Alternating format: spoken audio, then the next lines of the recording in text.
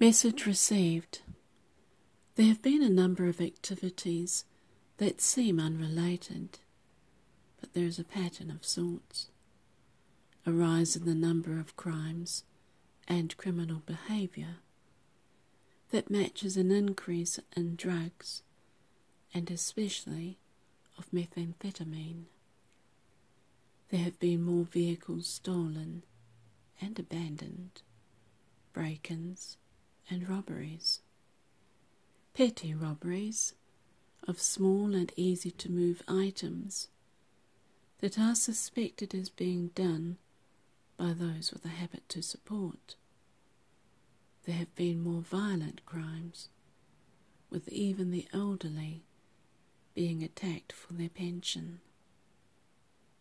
It's a filthy business. Drugs, stealing, money laundering, scamming, killing. They are all crooks that make a living off other people. Big thief or little thief, it makes no difference. No matter what they make, they're all the same, just a crim. It's a dangerous business. One way or another they'll be caught. The world is a small place, and getting smaller every day. Interpol, the FBI, Five Eyes.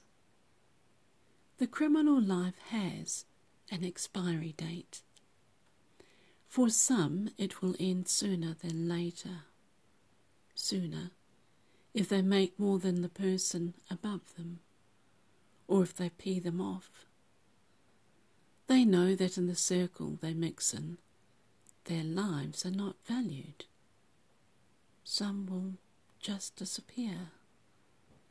Some will end up on a news bulletin with their name and face. But it will only last for so long, and then there'll be a statistic. What happens to all the money they make then, eh? Not that I care. It's dirty, no matter what the colour. There is an element in the criminal world that intended to shock and intimidate with their violent use of guns. They forget so easily how they were sent back from a country that showed them how little power they had. It is why they are here. And if they thought that New Zealand would be a good place to set up, the cops here have a similar attitude towards crims running around loose in their neighbourhood as cops have anywhere.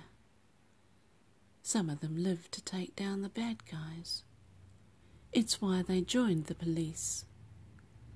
The shooting of a cop's house in Wairoa and the police station drew a lot of extra police with a lot more guns to make it uncomfortable for whoever started the trouble.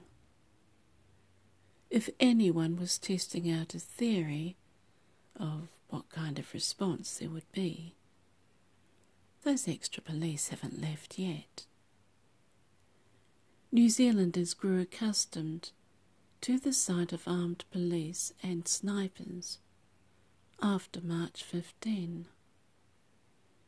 The Armed Offenders Squad used to be on call, but the Armed Response Team is fully armed with automatics and semi-automatics 24 hours a day. They moved quickly to quell the trouble in Wairoa. By the by, in case certain elements of the community didn't get it, the Armed Response Team is the police sending a message of its own.